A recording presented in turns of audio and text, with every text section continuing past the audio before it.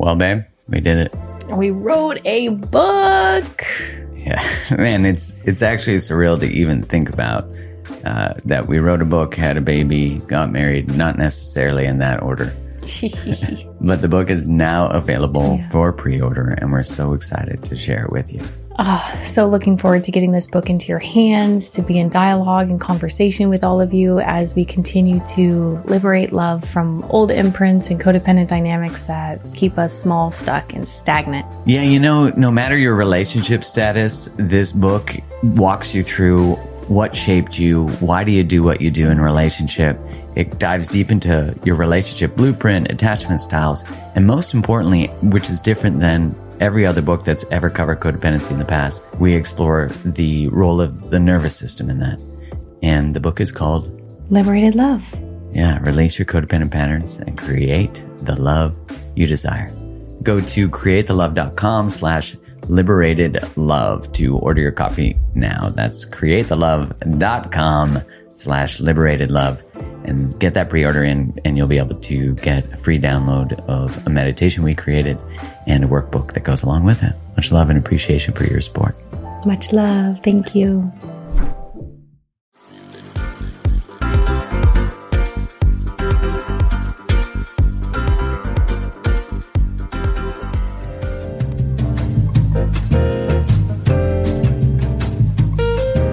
Hello, and welcome back to another episode of the Mark Groves Podcast. I am so excited to have you back. If you're new, I really appreciate you having me in your ear here. And if you really love this podcast, please be sure to subscribe, and wherever you listen to it, give it a 5-star rating and a written review. That really helps out. And share the episodes. Instagram, tag me. I appreciate that. And just, because I'm so committed to us learning and creating human expansion and understanding the complexities of us, it's being a human is messy. I was going to say some of the time, but let's be honest, it often is, almost all the time. Just getting to understand these feelings we have and how we relate and our relationship to ourselves and our thoughts. And, there's so much stuff going on. And I think, as we expand our knowledge, it at least provides some sense of understanding and I want to say simplicity, but maybe that's the wrong word. Maybe a sense of peace. And just peace that we're not in this alone, that there's other people who are thinking about these things and really wanting to grow and change. And this week, I am really excited to share with you a good friend of mine, Mike Campbell, who's a men's expert. And I've been getting a lot of inquiry about the subject of relating with men and from men too, about having struggles with certain things, having had many of them myself. I could really relate to a lot of the questions I get. And a lot of the challenges I've had with an inability to commit, to show up, to accept an invitation from someone when I was going through pain and I just didn't know why I couldn't. And we're going to really dive into why men often can struggle to commit and why that is, and masculine, feminine dynamics, not as genders, but as energies like yin and yang. And we use language in the episode that is adopted from Alison Armstrong, which is like hunter-gatherer. And I, in my wording, often use warrior and lover. And it's just this balance of being open and protected. When they're in balance, when they're integrated in either extreme, they're not healthy. Too much lover, codependent, too much warrior, withdrawn and not available for love. And so either way, it's not good. We got to figure out a way to balance both. And we explore another question I get a lot, which is I intimidate men. And, how do I not do that? And we explore the male side of this as well as the female side of this. And I don't mean to be just heteronormative. This can be, we talk a lot about, no matter the gender dynamics, just the combination of two humans who might be more in their masculine and feminine, and I've had more questions about exploring that. So super excited to have done this with Mike. And also we actually look at the subject of inviting men to grow, to expand, to accept the invitation to step into their integrity and to their best selves. And I think this can easily be extrapolated to any human, and we mention that a lot. And so I just wanted to preface this episode with, it doesn't matter how you identify or what you date or who you're in relationship with. None of that stuff matters. What matters is that you take what you need from this and you leave what you don't. And it's just a really expansive episode, and I'm so excited to share it with you. And before I do that, if you are struggling to get over a relationship, over an ex, over a past relationship, and they're holding you back from opening your heart and they're containing your mind and you're not going to restaurants you love still, I have a 5-week course that is all about healing through breakups, where I end up in your inbox every day. You get weekly work, and it's all stacked very logically each week to take you through the healing process. And if you want to check that out, all you got to do is go to bit.ly/breakuprebirth. So bit.ly/breakup, BREAKUP, rebirth, REBIRTH. So bit.ly/breakuprebirth. Check it out. Would love to be there with you and help you through that transformation so you can open your heart again and leave that ex in the past. All right. Without further ado, here is Mike Campbell.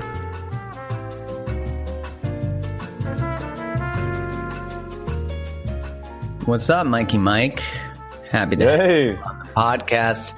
Finally. It's great to be here, brother. Thanks for having me. Oh, man. For those people listening, Mike Campbell, how do you describe? I mean, I know you are a men's coach, but I know you coaching many more than just men. So how do I describe it? Yeah. Yeah. Well, look, this is what I say. I bring personal development to everyday men and make it easy to understand, to digest and to apply, so that the dude who sits in that middle spot between like Tony Robbins and Homer Simpson can actually start to turn, face, and understand his shit and move through it to the other side, so he can actually get what he wants in his career, his relationships, and his life, without the guilt, without all the hang-ups. And of course, sometimes those little pieces of information and things dribble over into other people, other ears, other eyeballs. But really, what I'm fundamentally about is, one, challenging, I suppose, the model that we have for masculinity and how it plays out for men and the impact men have in their lives and in their communities. And therefore, two, helping men gain access to their potential. When I love that, I mean, for the people listening, Mike has an event that he does, which is called Beyond the Beers, which is exactly what you're saying. It's like people who connect over beers, but let's go beyond like the regular conversation that we might have over beers. Not that there's anything wrong with that.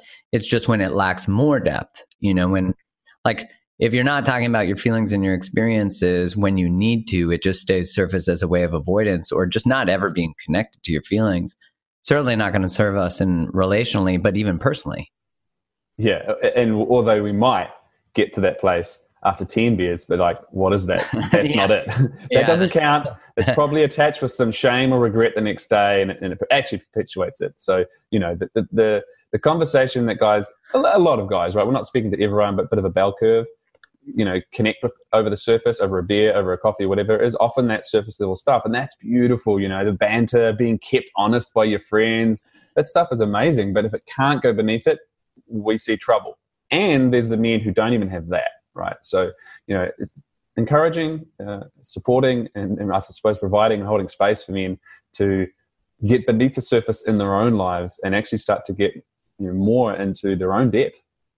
When, of course, your work is applicable to any human, regardless of whether the gender or the space between, because it is about facing your truth, stepping into your fullest potential, stepping out of what scares you. I think when we talk about on my podcast, I've had a few people come on and talk about men before. And the reason I think it's such an important conversation is because the majority of divorce is initiated by women. I think, I forget what the percentage is, but it's much more than men. And men, actually, this is based on research, so anyone getting upset about what I might say, is that men, when they are in emotional crisis, tend to turn towards their partner more than anyone. And so when they lose their relationship, they lose their emotional support system generally. And I think that's, it's in the relational game, so much of the lack of the emotional skill set I mean, men have not been socialized to have that from the date of birth, as where some women have and some men have, but far more women have. And in the research, they see that boy babies are treated very differently than girl babies from the beginning. Yeah. So in the context of your work, you're in Australia, but don't mistake his accent. He's not Australian. He is a Kiwi. My imitation of your accent is horrible. It's British. Yeah. I mean, at the end of the day, my accents come out as a Jamaican Irish person. It's like, good eye, yeah, you doing right. Is it? Is that good? That was, I would say a little bit more outback Australian. Actually, I got told that I have more of an outback Australian.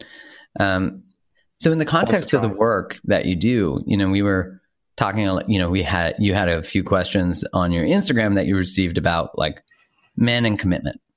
Mm. And I think for anyone listening, if you know a man or are a man, or any range of identifying as, chances are you've been told you have a struggle with commitment, or someone has experienced a struggle with your commitment, or, of a man's. I think that's fair.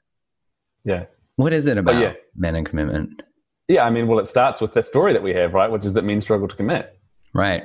And I know, you and I personally have spoken about this and done work around it, and I know your work focuses on, looking at the messages that we receive as we grow up, and how those messages impact our beliefs about ourselves, about relationships, about the world around us. And, those messages are sometimes implicit, sometimes they're explicit, but they are plentiful.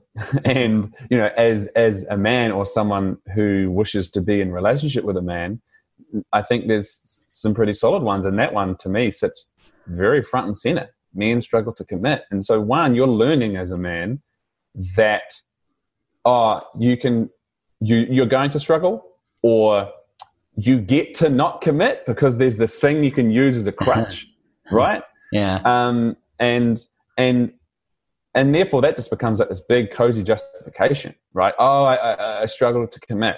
You got to go beneath that, man. Like, you can't just say that. And of course, if you're on the other side of that and you're hearing that, it's like, oh, the guy's, he's going to struggle to commit, and that's okay.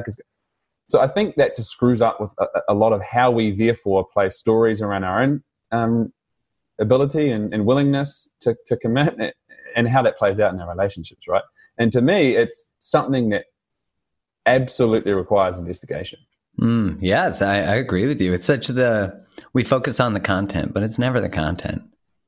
No. Yeah. Right. And so, so I'll speak from a personal story, which I think might help make a little bit of a point. And I know this is in part where our own stories do merge a little bit. I had a engagement that ended. This one was not from my hand. And so my fiance at the time, I was in Australia. She was in New Zealand at a friend's wedding, and I was joining her the next week to visit go to another friend's wedding. And I received this phone call, and I was excited to, talk to her. And it happened to be Valentine's Day, actually. And I was like, hey, babe, how you going? What's going on? How was the wedding yesterday? And I just heard this like dead ear. Oh, and yeah. That's not a good response. It was brief, but enough. You know what I mean? Yeah. And then I heard this, like, I realized I can't marry you. Wow. And, in that fleeting instant, there was like a hope that it was a joke or something like that, right? But ultimately what happened is I had my heart shattered. I was fucking distraught. Yeah. I couldn't understand it. In the moment, I couldn't understand it, right? Like, later on with more investigation and a bit of conversation and all sorts of hindsight, I understood it a lot more. But the end result of that for me was I was distraught, and I decided on some level, conscious or unconscious, to put my heart away in a little box for a while and protect it and looked after it. And so once I, maybe a 6-week period of basically being asexual, then coming out of this fog of oh, hold on, I'm a human again, and I have these desires and physiology, and started looking at women again in that sense. There was this beautiful little story which came out of it, which was, now of course, in reality I wasn't ready for a relationship at that point, but it was also I just want to play the field and see how it is, right? i.e. I'm not going to commit to anything right now because you know what? I'm just not in that space. But actually it was because I was fucking terrified of having my heart broken again. Yeah, man, I lived years in that one. I just got out of a relationship 4 years ago. I'm doing. Yeah. I can't commit. You know what? I'm not looking for anything right now. I'm just looking for a bit of fun. You know, whatever these things mask as that prevent commitment is often that level of fear talking, and we get to use that story, right? And so that's what it was for me until I really connected into that. A lot later after that, you know, there's a period of just like, you know, sowing my wild oats and all that kind of shit. But the premise was, you know, I'm just not ready to commit, right? Mm-hmm. And that's a cozy story. And so really that was me, you know, being dictated by fear, the fear that I would be hurt again. Where commitment leads to, Yeah.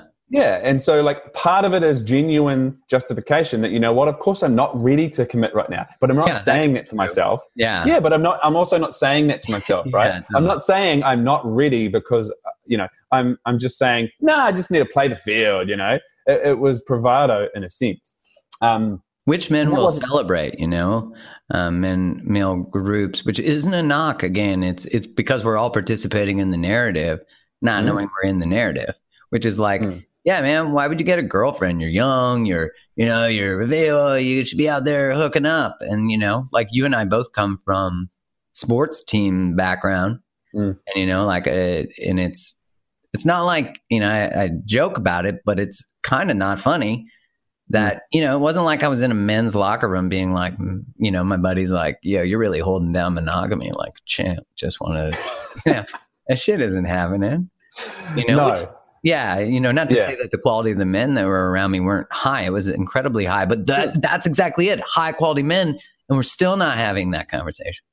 Yeah, exactly. And so, you know, I didn't have men around me that were kind of, you know, willing to bring me into that level of conversation or maybe challenge me on my shit, because we were all in that together. But I think where this leads ultimately is that for men, commitment is a big fucking deal. Yeah, agreed. Right? And I think from a biological standpoint, you know, and when we look at how as humans we have evolved, you know, and we look at the masculine and feminine, right? When we look at the hunter and the gatherer in that sense, right? And the masculine is the hunter. And so for a lot of men, that is our more predominant mode.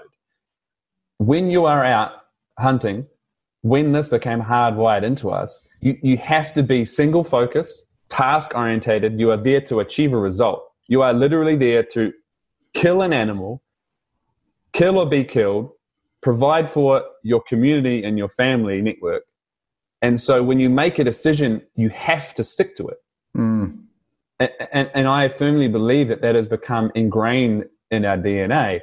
And so how it manifests is for a lot of guys who aren't centered, who don't truly know who they are and what they're about and what integrity is for them, we don't commit because we don't understand the depth of what that requires of us, or we don't commit because we know what it requires of us. And that's where it becomes super gray, right?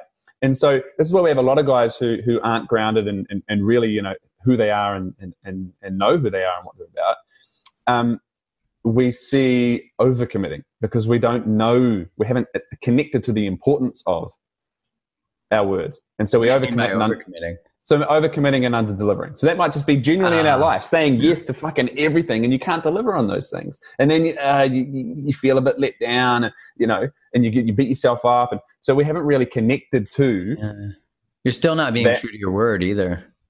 Exactly, right. And so there's a level of needing to connect to who you are and what you're about that will allow you to understand your commitments a bit more. Then when we come to a realization that commitment's a big deal.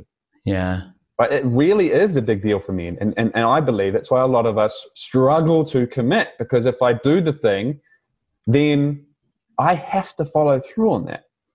And so when we bring that into a context of a relationship, right, and this is the kind of thing that you hear playing out, what if she's the wrong one? Or what if that's not the relationship? Because if I commit, I have to stick it out. Yeah, that's, I mean, being in the engagement side too, although ending it, on Valentine's Day too. Weird. I don't know that we made that connection before, did we? Bro, there's so much more to that story as well. Yeah, truth.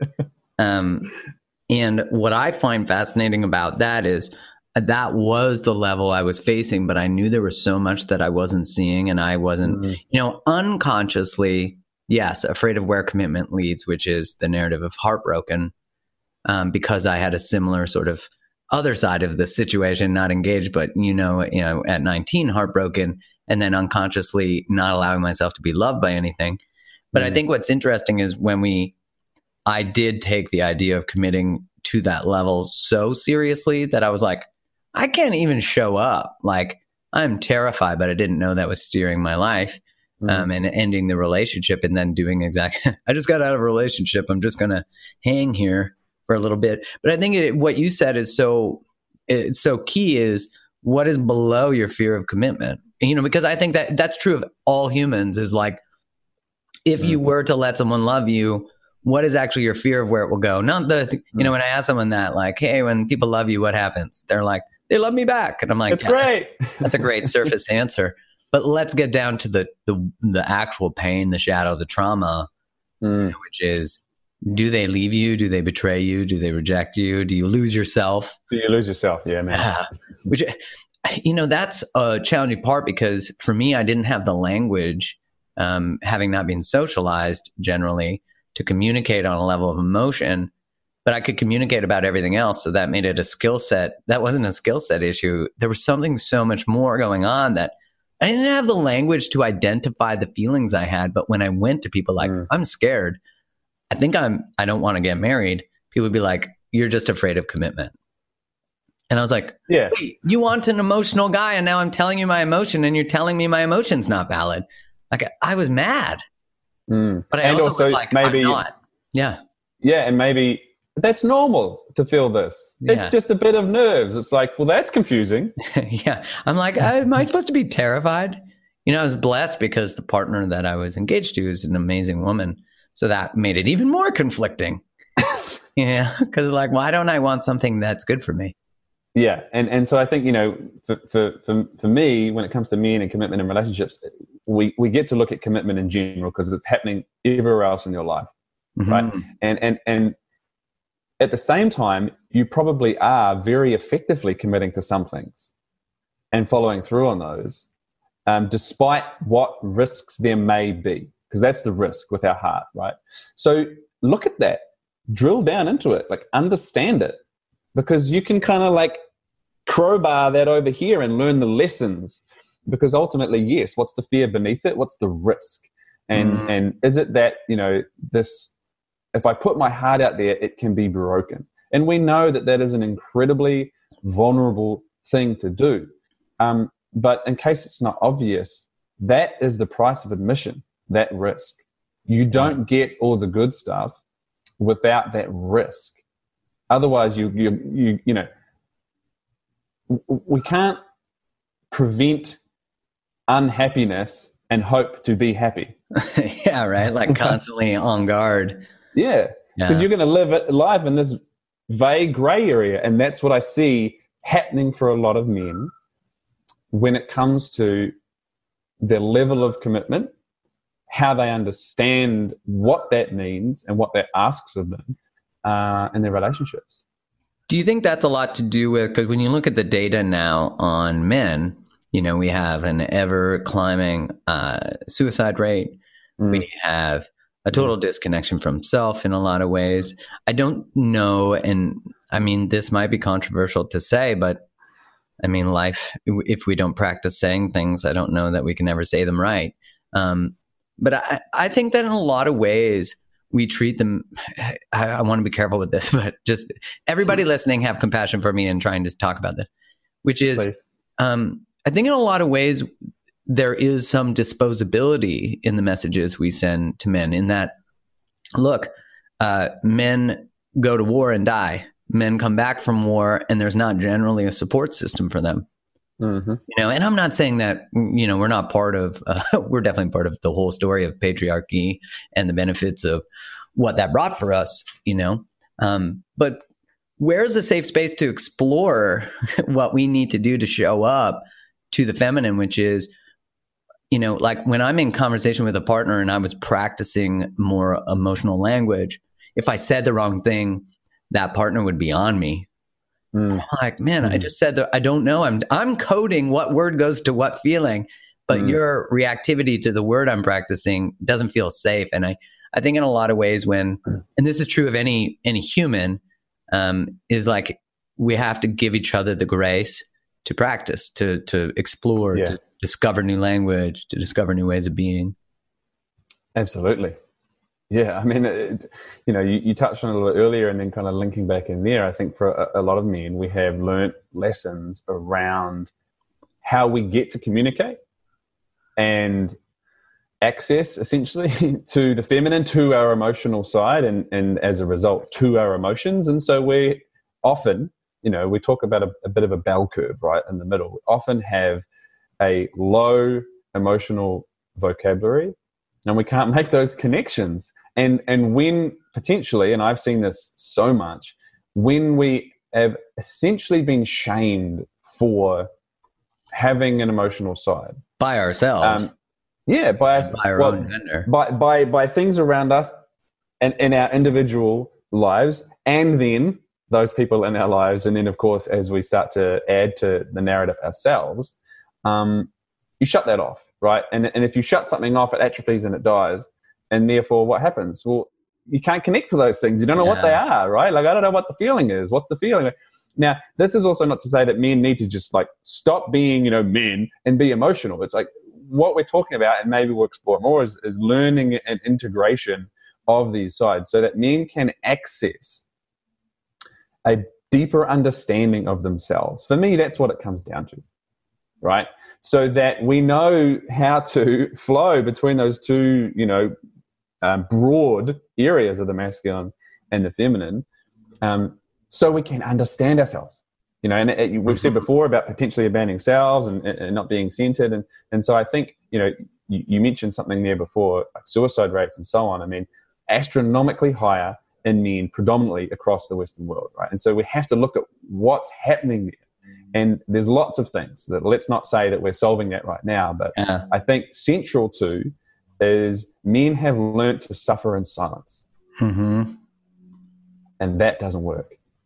No, it certainly doesn't, especially because in that we don't even get to know our own pain. We have, basically two acceptable emotions: anger, which is often aggression, and happiness, but not too much, and I want to acknowledge a couple things. One, there's so many tremendous men who participate on my Instagram and on my social feeds and listen to this podcast. I've seen such incredible humans show up, and I want to acknowledge the men listening, because it's this conversation isn't only, we can just only learn more. I learned so much when I talked to you, Mike, about this subject and my own limitations. And I think the other side of it is to recognize too that all this stuff that might be the pathology of why we are the way we are doesn't recuse us of responsibility, to say like, women fix us. Fuck that. We've been hoping for that would be true. We created the patriarchy so we could, have kept wives who were quiet and made sure fuck that. I love a woman who calls me forward. I love that my partner doesn't allow me to be an average human. She says like, you're out of space in this part of your integrity. I see it. And it has nothing to do with our relationship, but she can't trust me if that's happening in life.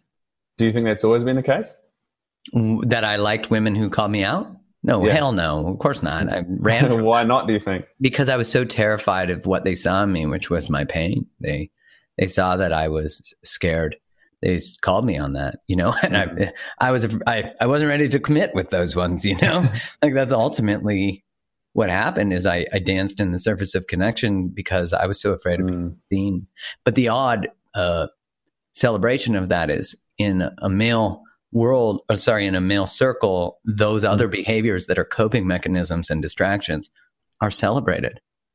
Yeah, and celebrated and, encouraged, because it's like an unspoken agreement. Let's just stay here. This is safe.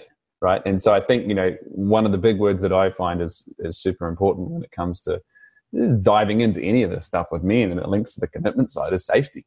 Right. Like, I don't feel safe right now. And the little boy in me is clinging to safety. He's going, fuck all that shit over there. Oh my God, I'm terrified.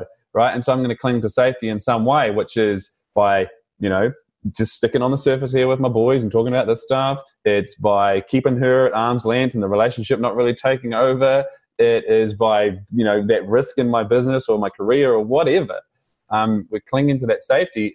And as you said before, when confronted perhaps with a woman who will see you and call you forward, depending on where I am in my own kind of integration of myself and ownership of my shit, my mature adult integrated man is potentially not there to hear that, and the little boy hears it, and so that's when it doesn't go well. That's the guy who fights back, who gets defensive, who wants to be right, who doesn't want to be seen, right? And he will speak outwardly, and it won't probably look so good. I have a strong one of that too that I have to manage, because that's the part of me that wants to protect from shame, from like not, potentially being left, betrayed, hurt, cheated on. Then, maybe if I can just keep this in the gray area, these connections, these emotions, my own emotionality, and I think of the partnership aspect of it. Like I know your wife, she's got no problem telling you as well how to get there and where you're out, which is, I never recognized. And for anyone listening who has a partner who's called them to their truth, to their alignment, to their integrity, I didn't know the value of it, but now I would never have it any other way. I mean, the greatest gift is someone who sees you and witnesses you and loves you, and also doesn't let you settle for a lesser version of yourself. And fuck, that shit's confronting though. That's why you got to get to know yourself, because you can't, you can't hold that feedback if you have unprocessed shame. Yeah. I mean, feedback, like, to the men listening, and obviously we don't know, where you're at. And as you said, you have some amazing men who listen, who reach out, and so do I, right? But I think our integrity, because that's what we're talking about with commitment, by the way, right? If I commit to something, I have to follow through. That's my integrity, and that is just so paramount to men, aka to the masculine, right? Because we're not genderizing in that. That's also going to speak directly to women. Yes. But when it comes to being, called forward, being seen, right? Let's not forget that at the base of it, as humans, we all want to be seen. We all want to be heard. We want to be appreciated for who we are. The problem I see is that most of us either don't know who we are as men and individuals in general, but we are terrified of being seen as we truly are. Yeah. And so we attempt to be seen and heard and appreciated as a version that we are curating. And so that can never work. That is lines that never intersect. And so if you're in that place and someone sees you, holy shit. I thought I was the only one who kind of knew that, but even I keep it down in a little dark box in the corner there, you know what I mean? So it has the potential to be terrifying. And I've been in that place, right? And my wife, I think when we met and started seeing each other, I would say dating, but that might be being liberal with that word. I was post this breakup at some time, but so I'll continue that story of my engagement breaking up. Literally the next day, I was working as a personal trainer still at that time. Literally the next day, I moved from the UK back to Sydney, and I hadn't been there very long. I was starting my new business in the new gym that I was like the next day. And so I'd spent all my money traveling, and I came back to Sydney, with not too much behind me. I was staying at my sister's place. You can't fuck around when you need to create a personal training business. Like, you have to sell your services and your value. That was a testing time. At the same time, my mum was very, very ill with lung cancer back in New Zealand. And for the next year, I spent a lot of time back and forth. And most of those trips, the context was, we think this is it. So I was in a very, very interesting place. And it forced me to do a lot of questioning and a lot of investigation into myself. And what can I learn from the relationship? And what am I getting from my mum's illness here? The messages around health and utilizing our time here and this kind of stuff. And then I met Nadia, my wife, and in a strange way, my mother never met her, but she was integral into facilitating us getting together. And Nad saw me in this time. And she saw this dude who was, struggling and hurting, etc. But she also saw some things that I didn't see. And, as we started seeing each other, she was able to give me some feedback, let's just use a broad term, and call me to some of those things. Mm-hmm. And I remember feeling incredibly challenged, so challenged. And like now, of course, I can look back in hindsight, and what was happening was, I was being seen and that was confronting. But where I was at and where I had managed to get to, I was able to hear that and get curious and ask for more. But, maybe if she'd hit me 6 months earlier or 18 months earlier, certainly 5 years earlier, it wouldn't have happened, right? But that conversation and the conversations that followed, both in our getting to know each other, and her exploration of, fundamentally, is this a man that I can depend on? Right? I'm going to test him consciously sometimes, unconsciously other times, by probing and poking and looking at the things and inviting him to step forward. There's a lot of tests in there. And unconsciously for me, I was able to step into those tests and go, oh, that's interesting. I have no idea, but I'm willing to learn. Mm-hmm. And without that, I wouldn't have continued to step forward, maybe at the pace and the depth. And, I might have, of course, in some other way, we'll never know, right? But it was integral to my own growth, going, kind of going along to really stepping up. And that was because of where she was at and what she was willing to see and call in me. But also, I want to pat myself on the back. My willingness to go there as well. Were you open to that prior to the engagement ending and your mother getting sick? I think perhaps, but in a more like primary school version. Mm-hmm. You know what I mean? Like There was little bits here and there. I've always been incredibly curious, and that is always kind of linked to myself as well. But I think I was far more maybe, I wouldn't say like anxious attachment or anything necessarily, but just unaware.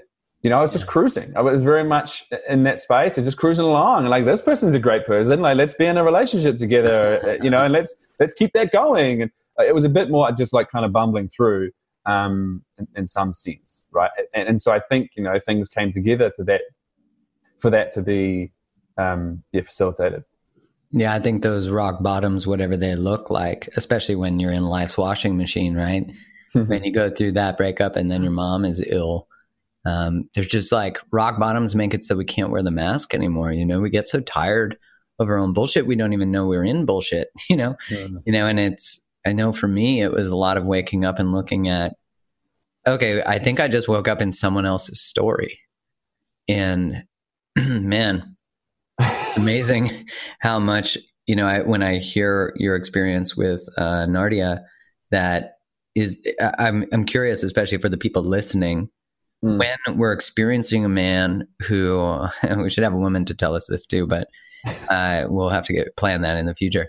But when someone is experiencing a man, even a man who's experiencing a male friend, but I'd say more in the context of this heteronormative dynamic, what is the way that you can call forward a man into his integrity when there is a lack of commitment and you do see this potential that is,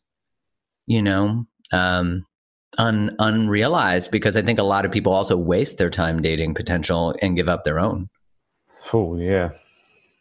I mean, and that's a big challenge, right? And I'm sure you've had questions like this a lot, and I've certainly had them a lot from women. And I think, the cop-out answer in part is there's a lot potentially to that. Yeah. But that's my most common answer to most things, right? But I think the most accurate surface level answer is it's an invitation, right? To the person or to the person, requester, or to the man, or both? To invite him. Invite him. Not a demand, not a challenge, like an invitation to join life. Yeah, but challenge potentially, right? And this is why it may depend, because that invitation might be somewhat of a challenge, And that's going to depend on the guy a little bit. So, for example, I find, and so, to the context of, as you said, it might be another guy to a friend or whatever.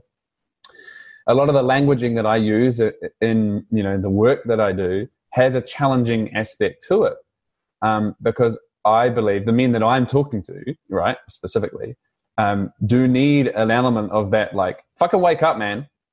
Here's an invitation. It's kind of that slightly challenging aspect. And if you're not ready to hear that, then hopefully in time you will, right? Because there's maybe something that you need to address. But the invitation is very powerful. So yes, no demanding, no telling, right? No complaining and whining. No planning for them. No booking fucking therapy appointments for them. None of that shit. No rescue. Yeah, absolutely. And so with that comes the potential that the invitation isn't taken up. And so I think, like in anything, in our relationships, if you are willing to have a tough conversation, you also have to be ready to hear what you don't want to hear or not hear what you do want to hear. And so in this context, that might also be the case. Are you willing to walk away, let's say, to give some space if he doesn't step into that invitation? Because for me, that's what is the crucial step when it comes to seeing and pointing something out and feedback. So for example, if it's like literally just giving feedback, it's, are you open to feedback? Yes. The request, the safe expression of that feedback. I certainly find that what you were saying about this invitation and this moment where it's like, am I willing to lose them and not lose myself in the process, which I think is really like, I've seen you masterfully facilitate from female to male. And there certainly is a shift, when we move from like that space of compassionate invitation that don't get me wrong, sometimes a person really needs a real heavy call forward that just shocks their system and shakes their programming. It's loving, right? It's always done in this very intentional, loving space. Like, I love you enough to tell you the truth at the cost of potentially losing you. And that's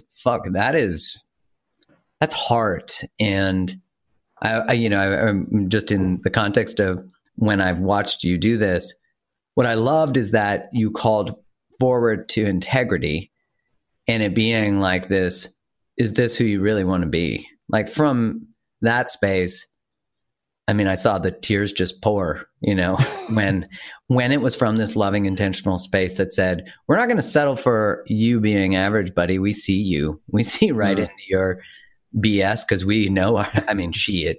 If anyone's good at BS, it was me. And still, I can. My shadow's got great charisma to manipulate bullshit. Oh, yeah. And I think, and as a rule, men are exceptionally talented at justifying. And justifying, using those stories as to why we don't need to do the things that challenge us, or even to circle back to the first point, to commit to things in our life, right? The justification can be strong. I certainly have to express to people listening that I did not accept some invitations because I wasn't ready to, and it had nothing to do with the person, but it shifted something inside me, even though it might not have been conscious at the time, or I might not have expressed gratitude for being told that I'm out of integrity and needed to grow up. Because who likes being told that when you're 29? I'm like, if I was 5, that'd be different. But I was 29, 32, whatever, name the age before. Yeah, but the 5-year-old also probably would have, said, well, fuck you, and kicked the toys and ran away. That's probably what's happening to the 29-year-old. You know what I mean? At least I could have said I'm 5 then, but now, like, I'm 5, fuck you. But now it's like, I'm 29. Oh shit, you have a good point. And that's why I just want people listening to know that the invitation not accepted consciously in that moment doesn't mean that the soul hasn't accepted it and begun the journey, because it took all of those in a series of really amazing humans who were courageous enough to do that when the invitation fully showed up and I was ready, I could see it and hear it. Yeah, absolutely. And so, the thing that therefore comes with the invitation is the space that follows it. Tell us more. What do you mean? Well, so if you are going to, so let's say, it's not booking the therapy appointment, right? So the invitation might be, I would love for us to seek, outside counsel on the conflicts that we have in our relationship. And if you're willing to do that, then, I'd love for us to explore that. But I'm going to let you consider that, and then, come to me if that's something you want to do. And then you got to give the space, right? To allow them to step into. Yeah. Exactly. And so that in that example, it might be him coming back and saying, okay, I want to do this, or, hey, you know what, babe, I've booked an appointment. But in that space, it's a concept in a sense, but also it's very real. It might actually be physical, creating that physical space. There may need to be a barrier around it. You know what I mean? Like, I'd love to circle back on this in 24 hours. But giving him the space to step forward into the thing that you're inviting him to. Yeah, because of course, people who dance in the gray, no matter the gender, will dance in the gray till you don't let them. Like, that's the truth. That's how they've survived through life.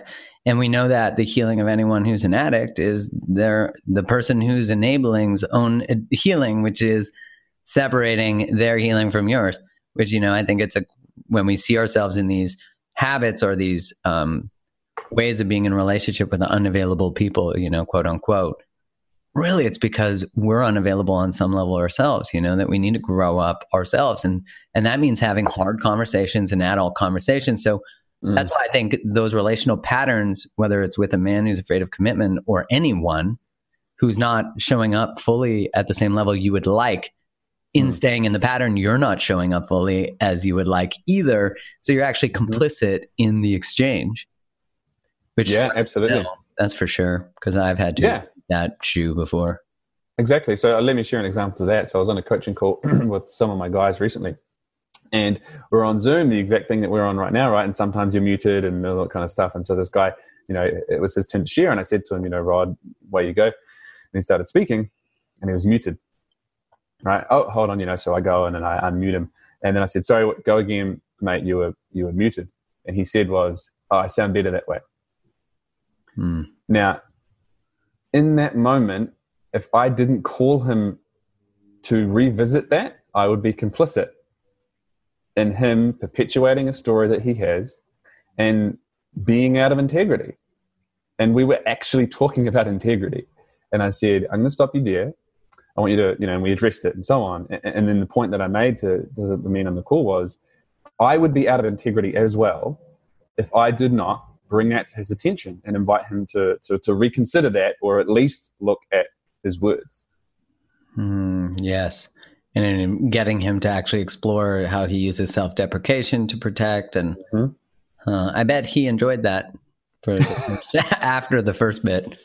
Yeah, and again, like it's also important to point out that in that context, that is the agreement of conversation, right? So I can give that feedback and so on. They're signed up for that. Exactly, but also I think that's a valid point, because this is something that I always end up coming back to with the men that I work with in our relationships, regardless of the makeup of it, is that we get to, anyone in it, we get to set those containers and those parameters. So babe, how do we and how do we want to communicate, when we are in conflict or when we're having tough conversations or because, like I feel I shut down when this kind of thing happens. So what do we do in those situations? So you have the agreements to make those conversations and that communication easier, not necessarily easy, but easier. Yeah. And I want to bring it to the next one, which I think this is a common relational dynamic that we hear a lot about. And in this, like, how do we make it easier? I'm interested in your response or thoughts on how we talk about, like, there's a lot of, in the context of relationships and women, there's a lot of powerful women, and we've talked about the benefits of a powerful woman. And there's also, purpose-driven careers, CEO, boss, that's very much celebrated, and which is great, but we have women who are definitely in their masculine in some way. And I use that not as, I know that people don't like that term because it genderizes. And so let's just use it in the context of energy, right? Like, well, that's what it is. Yeah. Yeah. So just clearing that up. Yeah. And they're very historic, like using the context of masculine and feminine as energies is like, goes back thousands of years. Yeah. And so maybe what will support us here, and I know that, Alison Armstrong is great at this content, but, how she will remove a bit of confusion there is, let's just swap those out for hunter and gatherer. Yes. Yeah. Beautiful. Right. And like, women historically were gathering like 60% of the food, with the baby on their back and all those things. And I hear a lot about gatherer and nurturer.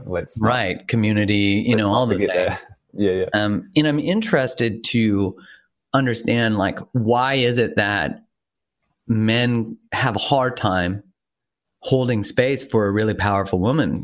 Because a lot of powerful women feel like they can't find a guy who's not intimidated by their status and their power and their, earning potential or wealth, that, she sort of takes away the provider role. And I say that with love. I'm just saying, like, for a man, if we don't understand that that's what's actually going on within our internal dialogue. But yeah, like, what are your thoughts on that, Mike? What are your thoughts? I have many. No, look, again, like, it depends, right? Let's go vanilla on it to start with. There's lots potentially playing out. And I think, one of the main things that we can speak to is probably kind of what we were talking about before, that a lot of guys aren't familiar really with who they are and grounded in themselves. And so this is the way I like to talk about it. If as a man you're not grounded, and I'm talking generally, right, not in any given moment, but then you're more like a leaf in the wind. You can just be blown any which way, right? And so you bring along another human who is grounded and direct and, in hunter mode, then you're probably going to be blowing in the way that they go. Yeah, totally. You'll be doing whatever they want to do. Yeah. And responding to them. Exactly. Like, if a hunter goes past, there's a little pocket of air that comes with it and the leaf goes, right? So I think that's what is happening a lot of the time conceptually in that case. And so the other side of it is potentially also, as we said before, what does this then bring out in me? What does this mean about me? Like, right? And, if you're not challenged by that. For the man, you mean? Yeah, if there is if we say that a powerful woman in your presence, in your relationship, who might be, highly and effectively in her masculine, and she's out, bringing home the bacon, as it were, in some sense. If you are challenged by that, then that's a reflection of you. Yes, now, absolutely. She may be very ineffectively in her masculine, and it may not be serving her as well, right? So this is where the dynamics can get, messy, and it requires that individual kind of assessment. But either way, there needs to be polarity in a relationship. And so if one is predominantly in hunter mode and masculine, then it is going to be reciprocated, in time via the other person being in gatherer and feminine mode. Yeah. And that doesn't necessarily mean that those modes are healthy or effective, right? So a guy might go into a very ineffective feminine where he really softens and slinks. And what happens there, you can see what I'm physically doing. My backbone softens, right? And that's the way that I kind of talk about it. It's like heart and backbone. And when the backbone softens, often that's not grounded. It's not dependable. Closes the heart too. Exactly. And what's going to, be essential in that dynamic in a relationship is anyone who is in their masculine, most of the day, right? If that's their work environment, are going to need to have some switch, some transition time into their feminine, into the softer, nurturing, caregiving mode. And if we're dealing with a guy in a relationship with a powerful woman who's easily and more predominantly in her masculine, and she can't then soften and depend on your backbone, to lean on, let's call it, then that's going to be seen, and it's going to manifest in the relationship as potentially resentment. And, often the snowball just kind of keeps rolling, right? So lots of different things that are detrimental in the relationship can happen. The dude might continue to be in that mode, and then it feels like he's a victim, and it's harder to change, and he might have resentment towards, and she has resentment towards. And so the first thing is just to hold up that mirror and go, what is this bringing out in me? So that you can investigate. Now, on the flip, for her, it also has to have investigation as to, do I need to be in my masculine here? Is this effective for me? If it is during the day, great. Is it all the time? Right? Because we have created a society largely where, for women to be successful, quote unquote, they have to be in their masculine. And we've certainly reinforced that. Yeah, and books, with research at businesses, and then we're like, you're a bitch, we don't. You're a ball breaker. Yeah, like we don't. Yeah, and so there's no way to win, No. Yeah, and also, sometimes it's super needed and essential and appropriate. Like seeing some strong masculine leadership, regardless of the person, is often the bloody thing we need, and often it requires the softening in the heart. But if it's shamed, like ball breaker, bitch, bossy, well, that's not serving anyone, and it's potentially going to send that person into more of it, because you know what, I'll show you, right? And then we have to know that, one, maybe there's times when I can soften, and do we need to facilitate that in a workplace, but then in my relationship. Mm-hmm. Right. And for a woman who is predominantly in her masculine, there's a good chance that by nature she is more feminine. And so she is going to need a partner, regardless of the gender, right? She's going to need a partner who is able to access his masculine and be a rock, be dependable, mm-hmm. so that she can soften and that polarity can enter in a healthy way. Yeah, and I think that really brings back to what we said earlier, that if a partner, and it doesn't matter the gender dynamics, right? Because it's about that balance. And you said we need polarity, in the bedroom and in balance in the relationship, that both people can't be in their hunter mode, because I think the only time hunters hunt hunters is that movie with Jennifer Lawrence. What's it called? Hunger Games. Hunger Games. That doesn't work out well, although it did for her. But it's interesting, right? Because then two people in their more gatherer feminine mode, there's no polarity. There's no, you got a couple people who don't have boundaries, and I think that, it's fascinating. Potentially no leadership too. Yeah, none. And I remember Kai saying to me when I was clear about a boundary and something that was important to me, she said, the more you stand in what's true for you, the more I trust you. And I was like, shit. Wow, I'm getting rewards for boundaries. This is amazing. Because I was so scared of having boundaries because I was afraid of being a controlling man. And because the media growing up in the 90s, 80s, and 2000s was very much that, don't be this way, don't be toxic, don't be. And I never wanted to be. I especially have a very, a feminist mother who's very balanced. It was very clear, this is how you treat women, this is how, and that was great. But I was also there. I feel like within that messaging, there was also a lack of clarity that boundaries are important. And, we talk about that book, No More Mr. Nice Guy, which is a great book by Robert Glover. That's interesting. If you identify as someone who's nice, quote unquote, regardless of your gender, the book is very helpful. And you feel like a doormat, or the idea that nice guys finish last. It's it's not nice guys that finish last. It's people who don't stand up for themselves. And he has a beautiful line in the book where he says, if you don't stand up to her or to them, they won't believe you'll stand up for them. And I've lived that now. And it's interesting, you and I have done work with together, a lot of co-facilitating. And it's interesting the shift that happens to the feminine when there's this trust of truth and integrity, that there's a softening, will you sell out who you are for me? No. Oh, you will? Okay. You're going to not go to the gym because you want, you're going to give up the things that are important to you so you can spend more time with me. Don't get me wrong. That's important, but not at the cost of yourself. Exactly. And this is where I think a lot of guys struggle, is that we're very black and white, right? Yeah. And so we go from one extreme to the other. So in the nice guy context, but if I'm not a nice guy, then I'm an asshole, right? It's that kind of dialogue. And it's no, it is not. It could be, right? But having boundaries with love, respect, and compassion, then be okay with that, right? To say, no, I don't want to do that thing, why don't you go get fucked? That's being an asshole. And it really is.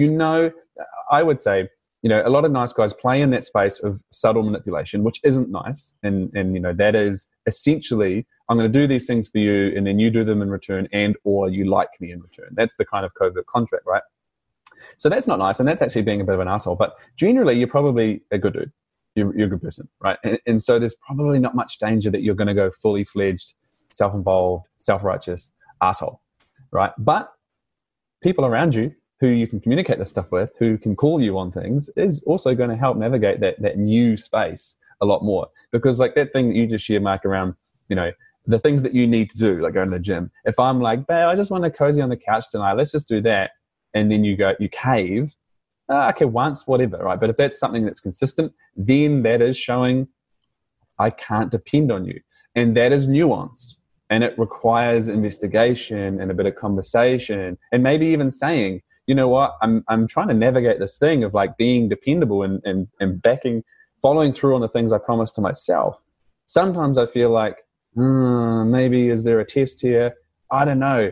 Can you, every now and then, don't spoon feed me. Give me feedback on if you think I'm, following through on my commitments, or maybe sometimes you're like, you know what, this is not, I just want to cuddle you with you on the couch tonight, nothing else. But you get to have those conversations as well, because as we can see, it's not necessarily that easy to navigate. Oh my gosh, no, it's like an ever-learning thing. And the other day I said I was going to go paddleboarding in the morning, and when I was like dawdling around, delaying that thing, I was like, you're not going to go, but you said earlier you would. And I was like, oh, damn it.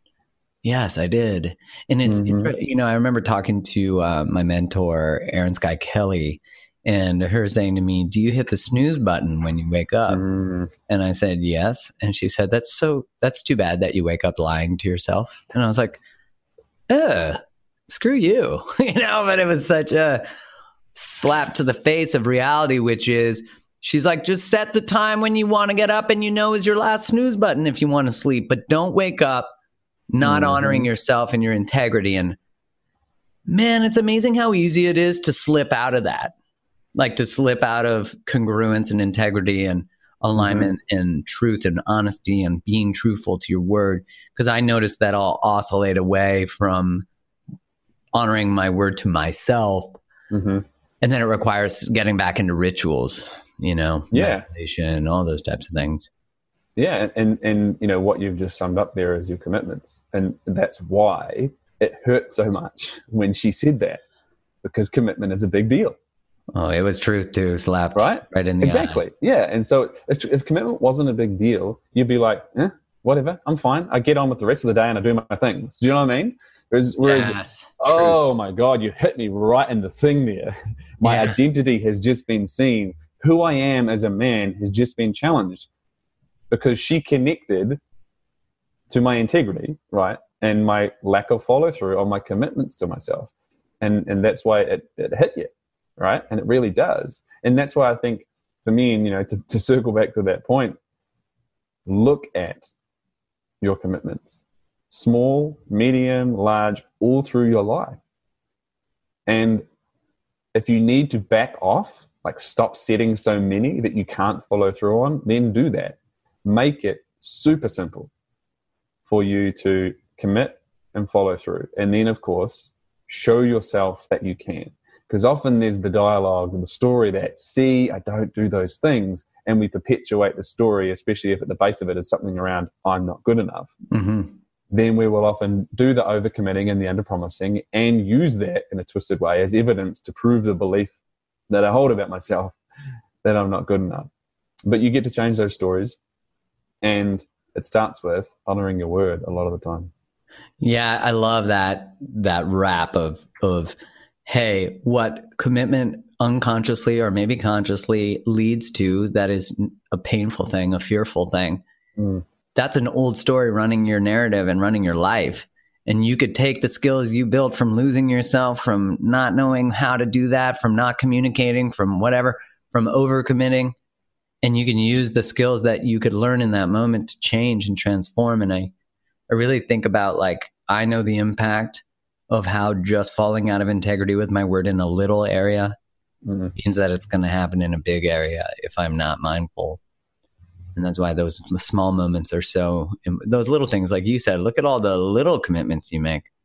Yeah, well, I mean, the alarm in the morning, the snooze alarm, is a great example, right? I hated that. You look at that and you're like, oh, that seems so insignificant. But yeah, and it speaks to something else. Yeah, which is like, what is the extra 8 minutes? I mean, I love the extra 8 minutes or whatever the snooze standard is, but it's like you go back to sleep, you wake up feeling shittier. You might as well. Yeah, and her point, of course, is poignant, right? So just set the alarm for 8 minutes later. But I think the thing about that is, like almost perhaps you can think of your integrity as a vessel, right? And so if that's a little leak. Some are bigger leaks, right? But that's a little one, and they do make a difference, right? The other side, perhaps, of that, if I don't follow through on my commitments and I'm out of integrity, it allows me to perpetuate that story that I have, even though the story isn't a good one, it's not working for me. We want to be right, and so we'll prove the story right.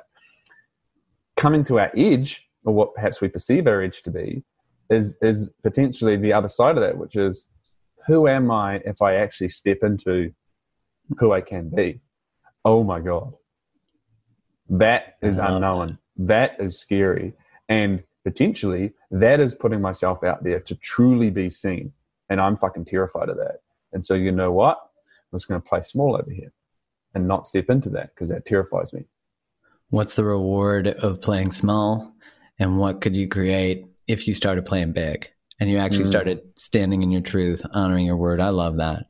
Now, I think that's, a great way to leave these lovely people with some transformative work for the week that I will participate in as well. If you don't follow Mike Campbell on Instagram or Facebook, you need to, because he drops truth bombs. And where can people find you, buddy? You can find me on Instagram, Mike Campbell MC. That's me. How do you spell Campbell? Because that's not that's me, right? CampBell, of course, said with my New Zealand accent. Mike Campbell MC, or my website, mikecampbell.com.au. And I spend a bit of my time these days on Instagram, but come follow, connect, ask questions. One thing that I'm incredibly passionate about is people, and I care about people getting past this shit, right? So honesty, integrity hasn't rung through in this. It's fairly important to me, and so I take my word to be very seriously. Do I nail that all the time? No, because I'm not perfect, but it's something that I strive for. And so one of those things is, if you want to ask me a question, then please come and ask me a question. Perfect. And you also have a men's symposium coming up in November, right? For the Australians, or people who actually like a rain there, right? That was pretty bad. Good, but still at the end, yeah. Still quite outback. And those for people who would like to travel to the beautiful location of Sydney, Australia. Yes, the Ultimate Men's Health Symposium are running in November. It's getting off the ground right now. I'm super pumped about that. Actually, it's in Sydney, but bringing out a good friend of mine, Javon Langford, and we're kind of spearheading this thing. It's going to be an exciting thing to do lots of things, but fundamentally make a fucking dent in the world of young men, and the impact that we have in our lives and our communities. Sweet, and they can find info on that where? When it becomes available. On your Instagram, that's the best place? Yeah, look, if you follow my Instagram, you will see all the information on that. Let's keep it central. Awesome. We'll link all this stuff out in the show notes, everybody. Mike, so much gratitude for you, brother. Thank you, brother. It's an absolute joy to come on your podcast. I was a little bit nervous. I do lots of podcasts, but not all of those podcasts are ones that I listen to and truly admire and respect the host. So grateful to be on here, and it's just been an absolute joy to watch your business and your journey and to be part of that and connect into it. And just so much gratitude for you and appreciation for being able to have this conversation with you. Thank you, brother. Right back at you. So grateful. And everybody, go find Mike. Go get motivated. Follow your word. You just gave your word. Go follow him.